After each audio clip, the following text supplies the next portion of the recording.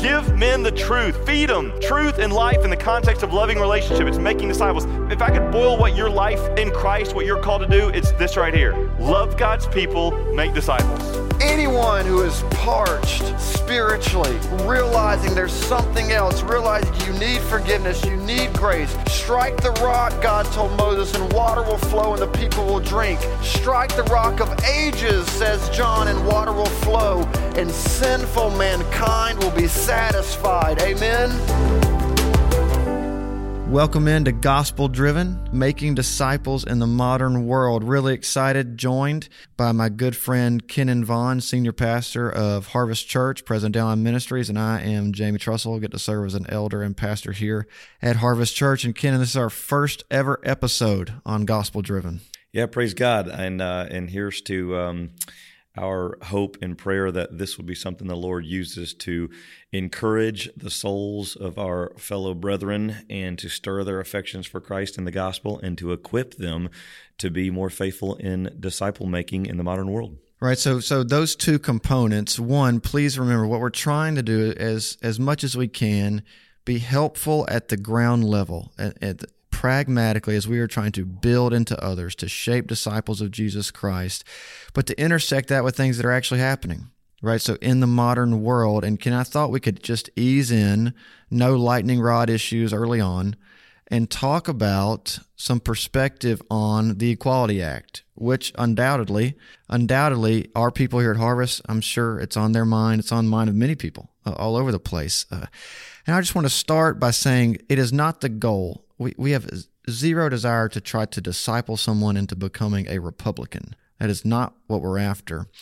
But this is a very unique piece of legislation that attacks the heart of so many things that are biblically foundational. That's why it comes to our attention, not because we're angling for a certain political view, but we are trying to angle for biblical fidelity for Christians, no matter which side of the political aisle they would find themselves persuaded by.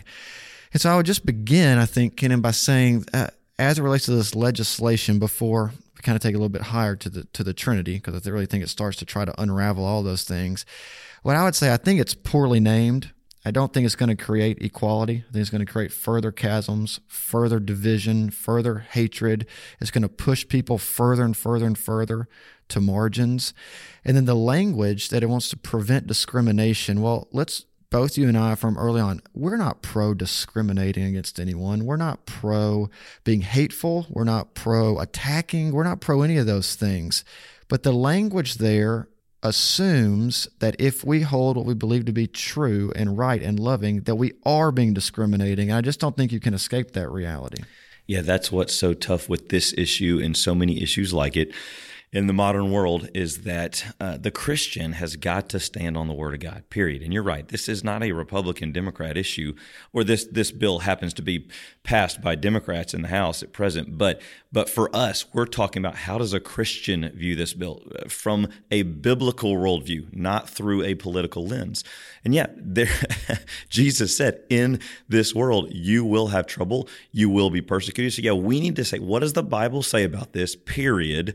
That defines, that interprets how we see an issue, how we see a bill, how we think about these things. And then the chips have to fall where they may. If it's something that we're going to be misunderstood, labeled intolerant, or our view labeled as hate speech, that's something we want to gently and lovingly protest, and in the name of the gospel say, no, we believe the Word of God. And the Word of God says this, we'll stand by that, and the labels will come.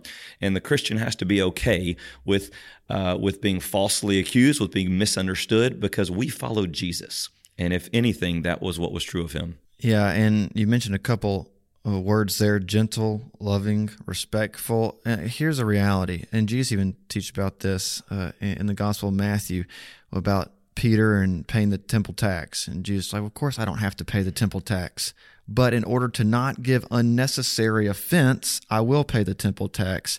We don't have to be unnecessarily offensive. We don't have to demean, dog, belittle people that struggle with gender dysphoria, transgender people, same-sex attraction people. We don't have to be intentionally volatile with our speech towards any of those things. The simple reality that we say, thus saith the Lord, is, as Paul would say to the church at Corinth, is going to be the stench of death. Yeah. And to those who are dying, and the aroma of life to those who are being saved. And at the end of the day, the Word of God is at its core true and loving and good. So at the end of the day, I think the most loving thing we can do is to tell those who know the Word of God, those who don't know it, those who have accepted it, those who have rejected it, we can still speak the truth in love. And so one thing I've noticed in areas, especially as it relates to gender and sexuality. So, Kim, we've known each other for a long time. I previously served on the staff of Downline Ministries with you. Oh, goodness. I think from about 2009 to 13, and have been fortunate enough to teach in the Institute every year since and interact with the emerging leader classes every year since. And here's something I've noticed is almost, it felt like overnight, there began to be a massive shift in how these younger, gifted young Christian leaders were viewing sexuality and gender. I remember teaching one class on it. This is when I was pastoring in Austin, so this was a while back, probably 6 years ago. And for the first time in ever teaching on any of this stuff, I was met with hostility from a couple students in the Institute, which I was not judgmental towards them, harsh with them, or anything like that. But the reality is, this is creeping in more and more and more and more and more. And so what's the big deal? And that's what a lot of the younger generation would say. Hey, why do we have to, can't we just live and let live? What's the big deal here? Is the Bible a little archaic on these things? Well, the Bible specifically, you can find verses that speak against our modern view of gender, our modern view of sexuality, easily. But it goes beyond that. It is rooted in the character and the expression of God himself. And so we really take this all the way back and begin with the Trinity. Why is, let's say, gender a big deal? Why as Christians do I say, no, a man is a man and a woman is a woman? Well, God made male and female, Genesis chapter 1. He says, in his, their plurality, let us make them, male and female, in our image. There is something intrinsic about male and female, as God made them, as God ordained them, that needs to be in operation for the world to get a view of the Trinity. Now, why do I say that? The Trinity, three persons in one God, Father, Son, and Spirit, are all equally God, equal in essence. They differ in function. That diversity in the personhood of God is then put on display in the diversity of humanity. Male, female, equal in essence, differing in function. And if we can just be fluid and slide all over the place and say man's not a man and woman's not a woman, for the Christian, we need to know this isn't just a debate about, well, did Jesus really say that? It's about the created nature of humanity as tied to the image of God that he wants to put on display. Yeah, that's right. And just to underscore one thing you said at the beginning, this has always been kind of a home court issue for American Christians for so many years. You talk about these things and you were so-called preaching to the choir. That's a good point. It was exceptional to what common thought of our day was to not accept what the Bible says when it comes to gender, sexuality, and marriage. But just in the last 20 years, just in my adulthood, I've watched it become an away game. I've watched in the culture's eyes. Now, if you want to stand on what God plainly says is true, and honestly, what can plainly be seen That's right. and understood, then now it is considered what's rejected. It's not only rejected, it's considered intolerant. It's not only considered intolerant, it's now considered hate speech and even a violation of civil rights. And so we are really in a transition period, and as Christians, we've got to be wise as serpents, innocent as doves. We have to be willing to be courageous, stand on God's word. Romans 1 says that men will suppress truth. And I've always kind of wondered what that looked like. And now I look around and I see it. The fact that God chooses the gender of a babe. God forms that babe in its mother's womb. That's what the Word of God tells us. That's right. Fearfully and wonderfully. Fearfully and wonderfully. God's not guessing, and it's not up to us to see a child formed by Creator God in His image as male or female, and to A, not declare what's good and loving that God has done, and B, leave it up to a child to make an assertion of his gender before he even understands what gender is. And so to me, that which was once considered flagrant and obviously misleading according to the truth is now considered a right that we're to adhere to, understand, protect. And as Christians, we object, and we object on the basis of the Word of God.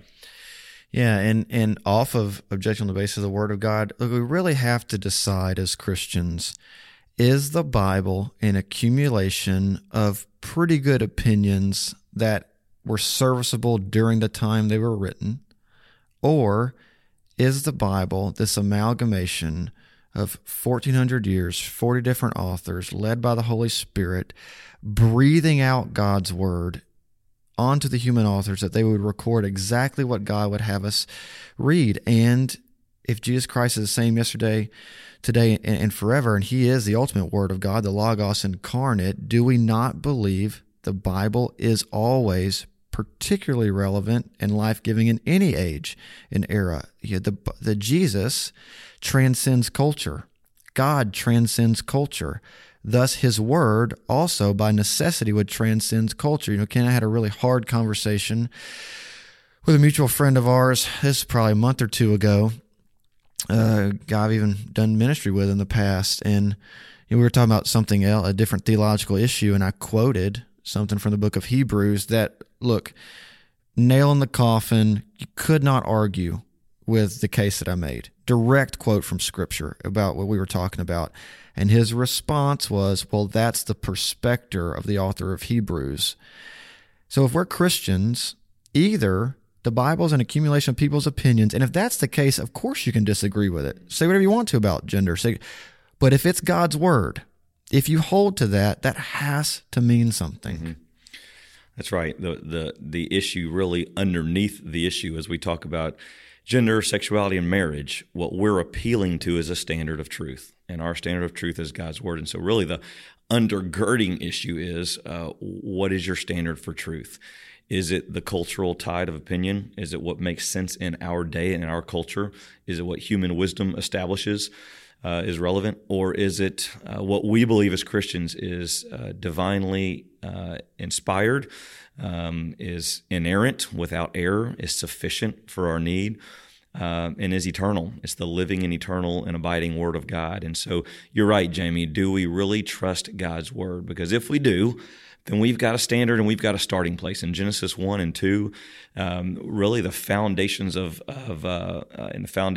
our understanding of where this world began. In the beginning, God created the heavens and the earth, and right out of the gate, through the creation narrative, we see God establishing, we've already said, He establishes gender, sexuality. He establishes there will be male and there will be female. That's right. And it's not a guessing game, and it's not up to man to determine what he is. God, Psalm 139, determines the gender of a child, and He purposes that child and that child's gender nobly for His glory. And then He also, right out of the gate, defines, God creates marriage. He who created it gets to define it. That's right. And He defines it as one man and one woman.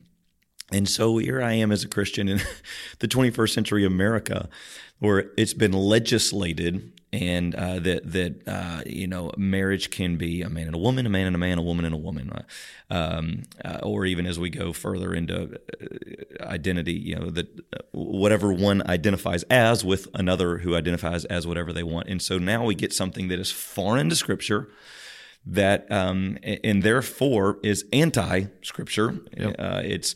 It's against God. It takes that which is true and suppresses it. And if you carry out Romans 1, where it says men will do that, Romans 1 even goes so far as to say when men suppress truth, God will at some point, ultimately His mercy will turn to judgment, which is a final act of mercy.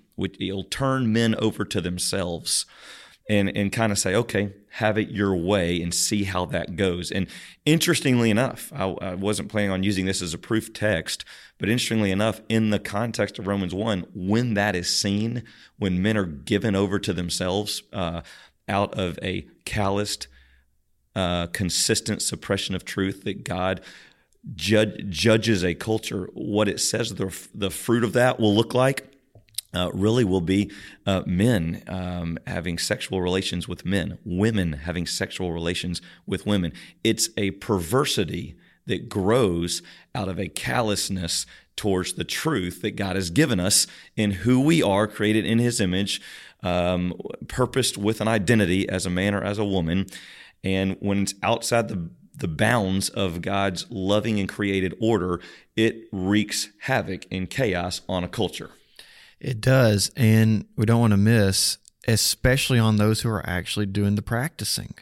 And that's one thing, it's the appeal of Christian love. The cultural narrative presents, especially with this whole, pervasive oppressor and oppressed, a line that's sewn through everything via critical theory, which I'm not saying throughout all of it. I think some of it could be helpful potentially, but in that you have this picture of God. And if God in any way, shape, or form were to call you against your own impulse, your own desire, your own wishes, He's immediately an oppressor.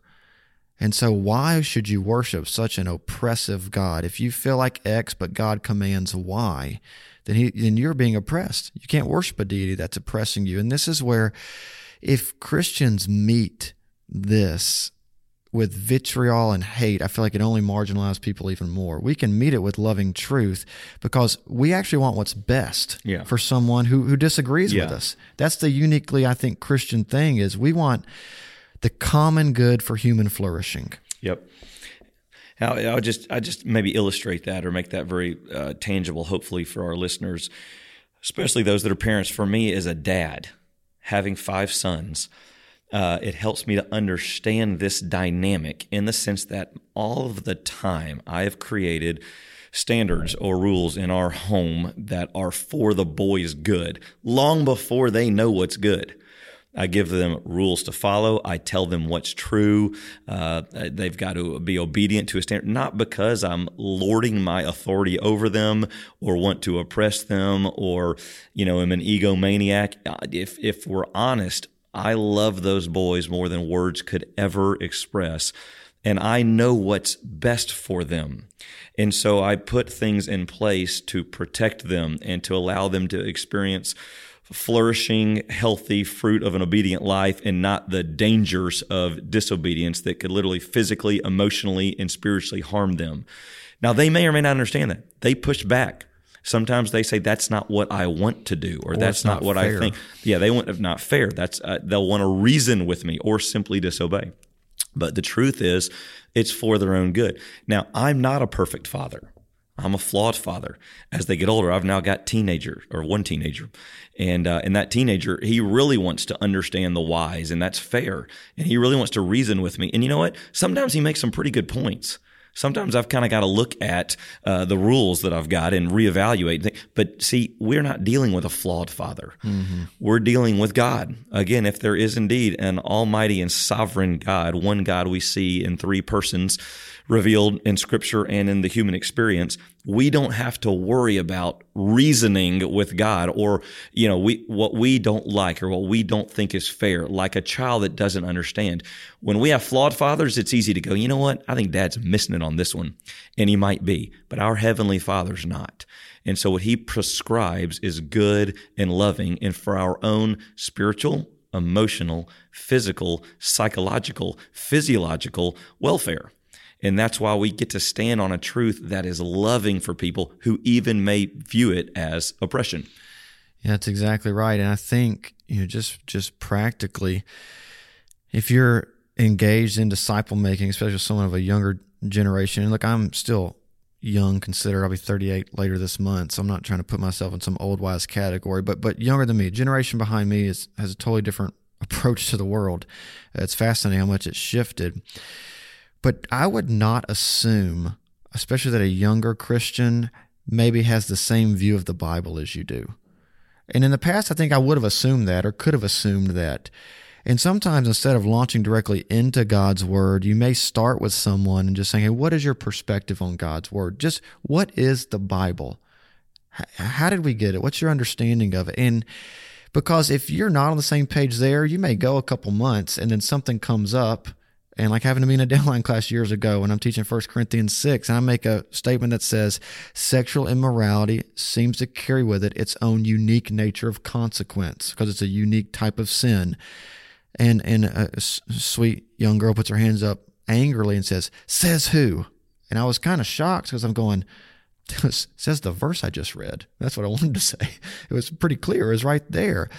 But there was a disconnect in how we viewed the Bible, and I was shocked by that. I was probably a little bit naive or assumed too much. And so as we're thinking about this, he's starting with just, hey, what is the Bible? How do we view it? Not what's actually in it, but just in and of itself, what is it? Mm-hmm. And there's several things that I'm tempted to respond to in there, but just think, you and I, Jamie, have had the privilege of working with the next generation's leaders, especially through Downline and the young adults at our church, which is a prevalent, makeup of our church. And yes, the cultural messaging that they are being inundated with through social media, through the TV shows that they watch, through the bloggers and podcasts, and just every outlet, media outlet that is pouring into them is a secular, humanistic, anti-biblical worldview. And at some point, if that's what is presented to you, if you're constantly flooded with that which is what the itching ears of man in any given culture want to hear, at some point the Bible can become marginalized, in your opinion. It like you started the podcast saying, it can become this antiquated, outdated document. And and now all of a sudden, here we are, as Ephesians 4 says, tossed by the winds and the waves, not having any plumb line of truth, not having any firm foundation to stand on, because the ideas and the brilliance of man's thinking in one culture after another continues to ascend to nowhere and to the point of implosion. We're not the first culture that has become a culture that not only tolerates but celebrates the depths of sexual immorality. We're not the first. The Babylon and Assyria and Greek and Rome, all the empires before have done this, and yet that has been the source of their ultimate, not just the erosion of truth, but really the implosion of their empires and the detriment of human society at the end of those things. And so here we are at really a moment where America has postured itself and is sought to be, and certainly in many people's minds, in one sense, let me use it out of context, but wholly different, other than, even in the founding fathers' minds, at least arguably, there was a goal to be different, to protect a Judeo-Christian worldview in the moral code that we assume and follow, and how we might be of light to others. And again, lots of arguments, maybe another podcast for another day on all of those kind of premises. But for 200 years, America has been guided by a at least somewhat biblical moral compass. There's been a loose affiliation, at least, with the Bible to be our guide in what is right. And now we seem to be going the ways of so many cultures before us and countries before us, and saying, let's let what we think is fair, right, and good usurp what God has declared is fair, right, and good, and just. And therein lies the danger zone that we've now stepped into. Yeah, it's interesting. I mean, America, I think that's a good topic for another podcast, because you have this sort of biblical line that gets traced through it, and then you have these massive things like the genocide of Native Americans and slavery, and you go, guys, we got our wires got crossed on those in pretty significant ways. Yeah. And I don't want to idealize those things or minimize the ways that America as a country has been off the beaten path. So I appreciate you saying that. But in terms of a general sense of even appealing to a biblical worldview and trying to interpret, and again, in every age of America, there's needed to be certain things that were challenged. Those things needed to be challenged, and by God's grace, they have been and are still being challenged to this day. where there is any fruit of racism, it's being challenged, and we need to be on the cutting edge of that as Christians, fighting against racism because God's word fights against racism. And on this cutting edge of sexual immorality, we need to be on the cutting edge of declaring what even is good, right, loving, noble, and true when it comes to sexuality. And so in this Equality Act, it goes back 1964 Civil Rights Act, which we both would applaud and affirm and say that was probably too long coming. Certainly was too long coming. Affirms what you shouldn't discriminate against people for, things we, I think, generally took for granted now, race, color, country of origin, certainly gender. And with the Equality Act wants to go in and kind of redefine and expand some of those terms. So you take gender, and that then is now being expanded to this modern fluidity. It's kind of whatever gender you claim, not your biological gender. It's the gender you claim. And so in doing that, right, as it expands, that Civil Rights Act, that is completely in line with God's word. This rewrite is the perversion of what is a good law. That is the reason why we jump in now. It's not because we don't support the original one. Of course we do. But this new one is twisting it, getting outside the bounds of Scripture. And look, you mentioned being a dad. I'm a dad. Two of my kids aren't as old as yours. I've only got 3 boys, though. You got 5, I got 3. I do have a little girl. But I think about this and going, man, I would like my little girl and her femininity protected. This is like the first time in my life I think I've found myself on the side of the feminist, of going, yes, let's protect women, uniquely women, as God has made them. I remember living in Austin. Here's what I'm interested to see how this goes. I remember living in Austin. It was probably back in 2015, and in our neighborhood Starbucks. My wife and I lived in an awesome neighborhood on our Starbucks. Went in one day, and both bathrooms, and they weren't the single stall Starbucks bathrooms, had been changed to gender neutral. And this is Austin, Texas. This is heart of liberalism. And 2 weeks later, they were both changed back. Because even there, where I was by far a minority in thought and theology, people realized that it didn't work. They didn't want it. That it sounded good, and then grown men started walking in while you were taking your little daughter to the bathroom, and at that point, you didn't care about your political platform on social media. You cared about, there's something in me that says that man shouldn't be watching my little girl use the restroom. At the end of the day, that's where the Lord has put in us the common grace to know what is good and right and noble and true. And he's declared it in his word. And we can get on a political platform and think we're supporting a progressive movement in the area of gender or sexuality. But when the practical outworkings of that are chaotic, destructive, and dangerous, all of a sudden you're going, hey, where do I turn? Well, the refuge is God's word. And Damien, you said one of the things just with your daughter, and I can appreciate, we're to protect our children. We're to protect their masculinity, their femininity, to help them understand that God has fearfully and wonderfully made them in his image, male and female. That's a discipleship issue. Politically, sure, we want to make our voice heard. We want to touch base with our senators at this present time and in a way of encouraging them to hold to a biblical worldview for the health of a nation. But no matter what our culture is doing, as the people of God, we advocate for what is true because we love our neighbor. But within the church, we must declare what is true and live by it and train our children. In other words, what I'm saying is, don't say, well, our nation's gone this way, or and let your sons or your daughters be discipled by their social media outlets. Because they absolutely will be. Yeah. Oh man, 100% they will be. So these have to be intentional conversations that we are having with our children, with our peers. We got to be engaging on this. We can't just sit on the sidelines. No, and that word engagement is spot on. And this is where, again, making disciples in the modern world, we always, of course, go to the text, but there are things we have to form in people now that we didn't have to. You mentioned there used to be a home game.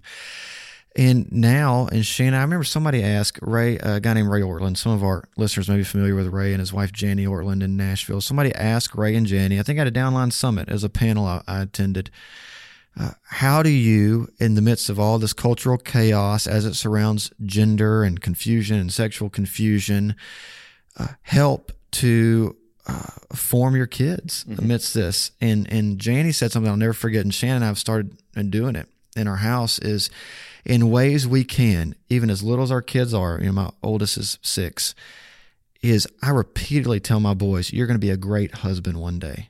You're going to be a great dad one day. I use masculine pictures of what the Bible calls them to be. Kyle, you're going to be a great mom one day if the Lord gives you children. You'll be a great wife. You'll be like all of these beautiful things that only a woman can be. Yeah. Doesn't mean they have to be, but only a woman can be those things.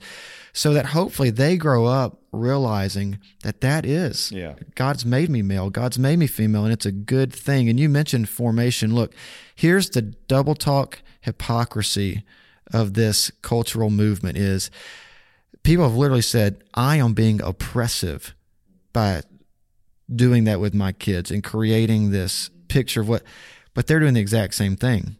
They're casting what is masculine. They're just saying what's masculine is actually feminine.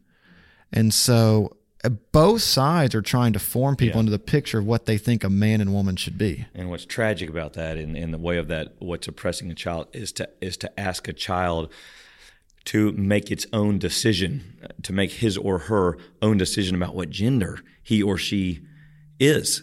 How sad to not be able to affirm a child in the way he or she has been created and declared in the way of their gender as a male or female by God. What a great opportunity to point to the beauty of God's design that has now been revealed to us in your being and of course biology, God's design and biology reveals male, female, and that now our job is to point that son, that daughter, that boy, that girl towards noble pathways. You mentioned it. I do the same thing. I've got 5 sons. I've always wanted a girl, but I've got 5 sons, and I'm so deeply grateful for. And so we're always talking about what is manhood, because God has made you guys in His image as males, and so we're always pointing even back to Genesis. There's a woman to love and a work to do and a will to obey, and let's and the Bible says to act like men, and Paul in Corinthians the exhortation. What do these things mean? I don't have to. Boy, it'll be tragic if I left it up to their own musings of how they felt based on what a culture is telling them to determine who they are and how they should live. That would be tragic, and I think it would be really sad. If anything, I could think the word oppressive would be an appropriate word at that point. But to love them enough to help them step into their design, again, not culture's call, not their own call. Praise God. No child wants to make that call.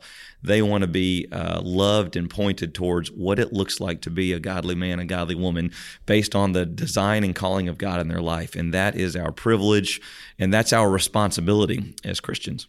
Yeah, and this I realize it may be slightly reductionistic, but I've got an opportunity. Let's just take Kyle, my little girl. I've got an opportunity to look at her and either say, hey, this was kind of a mistake, you figure it out, or I can say you're fearfully and wonderfully made. Every inch of you, perfectly constructed by the hand and fingertip of God. And I'd much rather affirm that, not just because it's true, but to me, what a more affirming, loving, inspiring sense of intimacy with a Creator. Yeah.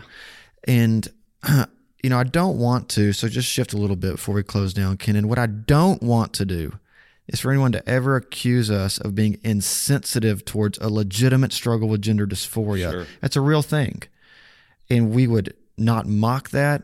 I want to be sensitive to that. I've never walked with that experience of a struggle, but I know this, that God's grace is sufficient. I don't have to have walked in those shoes to know that God's grace is sufficient to walk alongside you if that's a legitimate struggle. And I know it's even wrong for me to call that a struggle now, but it is. That's what the Bible calls it.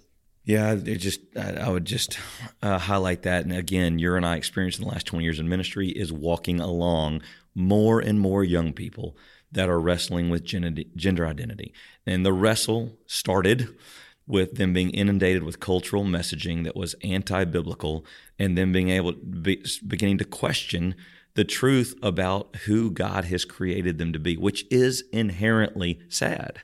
But you're right. If that's where they are, what is our responsibility? It's not to stand in judgment over them.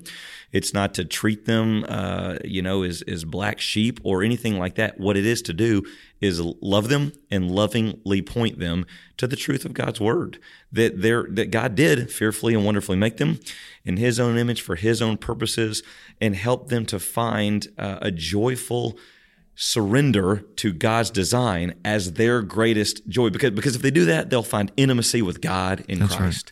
Right. If they don't do that, there's always going to be a longing for that which they don't have. Even if they're thinking they're making strides in their sexual identity journey, if it's not in coherence with God's design, if it's not in fellowship with God, then they will be empty and longing. And so what we want to do is say, hey, the human heart was made and created to be satisfied in God and in obedience to Him. And it's just like my children. If they're walking with me in a good relationship and an unbroken intimacy, they're far happier than if they simply get what they want. And so we want to help them see the greatest need and desire and unfulfilled longing they have is intimacy with God, and that's found in submitting to and surrendering to His design for their lives. That's right. And so as we make disciples, as we walk with people, this will be something that comes up. You'll have to walk with someone through this, undoubtedly. You'll dig into their background, the story, and look, you don't want to minimize it. People have been abused. People have suffered. People have struggled. These are real. The pain is real. The struggle is real. For a lot of people, the abuse in the past, whether it be sexual or physical, that has caused them to question and struggle, all of that's real. But we do jump in with the grace and mercy of God, because here's what we know. The resurrected power of Christ is enough. It is enough, and we believe that. And so it was great for you to say we don't stand in judgment, as if somehow God's had to redeem and heal us from a lot of things ourselves. Absolutely. But I close with this, Ken, before I give you the last word. I love what Andrew Walker, works for the ERLC, says about this, and I completely affirm this statement. We believe all persons, including those who identify as LGBT, are made in God's image and deserve respect, kindness, and neighborliness. 100% affirm that, and also affirm his closing line. But this does not necessitate Christian capitulation to the sexual revolution. And in 1 Peter, the book we're preaching through here at Harvest right now, at the end of the book, he says, this is the grace of God, stand firm in it. And that's what I would say, was stand firm. Yeah, the challenge for the Christian has always been and will always be truth and grace.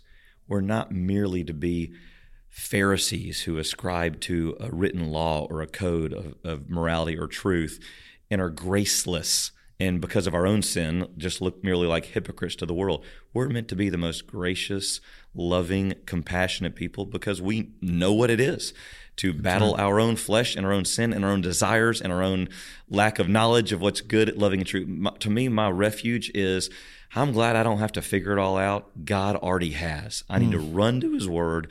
I need to run to His arms. I need to run to Jesus in the gospel and allow that to define who I am and to help me know how to live and to help love other people that are on the same human journey I am, battling their flesh, looking for truth, and wanting to ultimately find fulfillment in the only place it's found, and that's in the love of Jesus Christ. And so if somehow you are listening and struggle with any of those things we talked about, I just want to, look, there is a God that made you and loves you, that through His Son made a pathway back to Him by mercy and grace. If we repent of our sins and trust in Christ, it is intimacy and life everlasting with the Father, which will transcend any earthly life we could ever taste.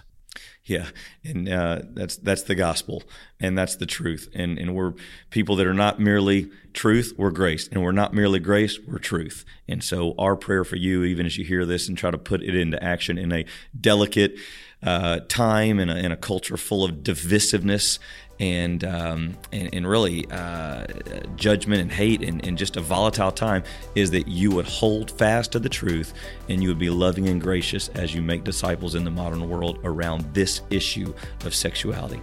Well, Ken, thanks for joining me on this first edition of Gospel Driven. Look forward to when we get together next.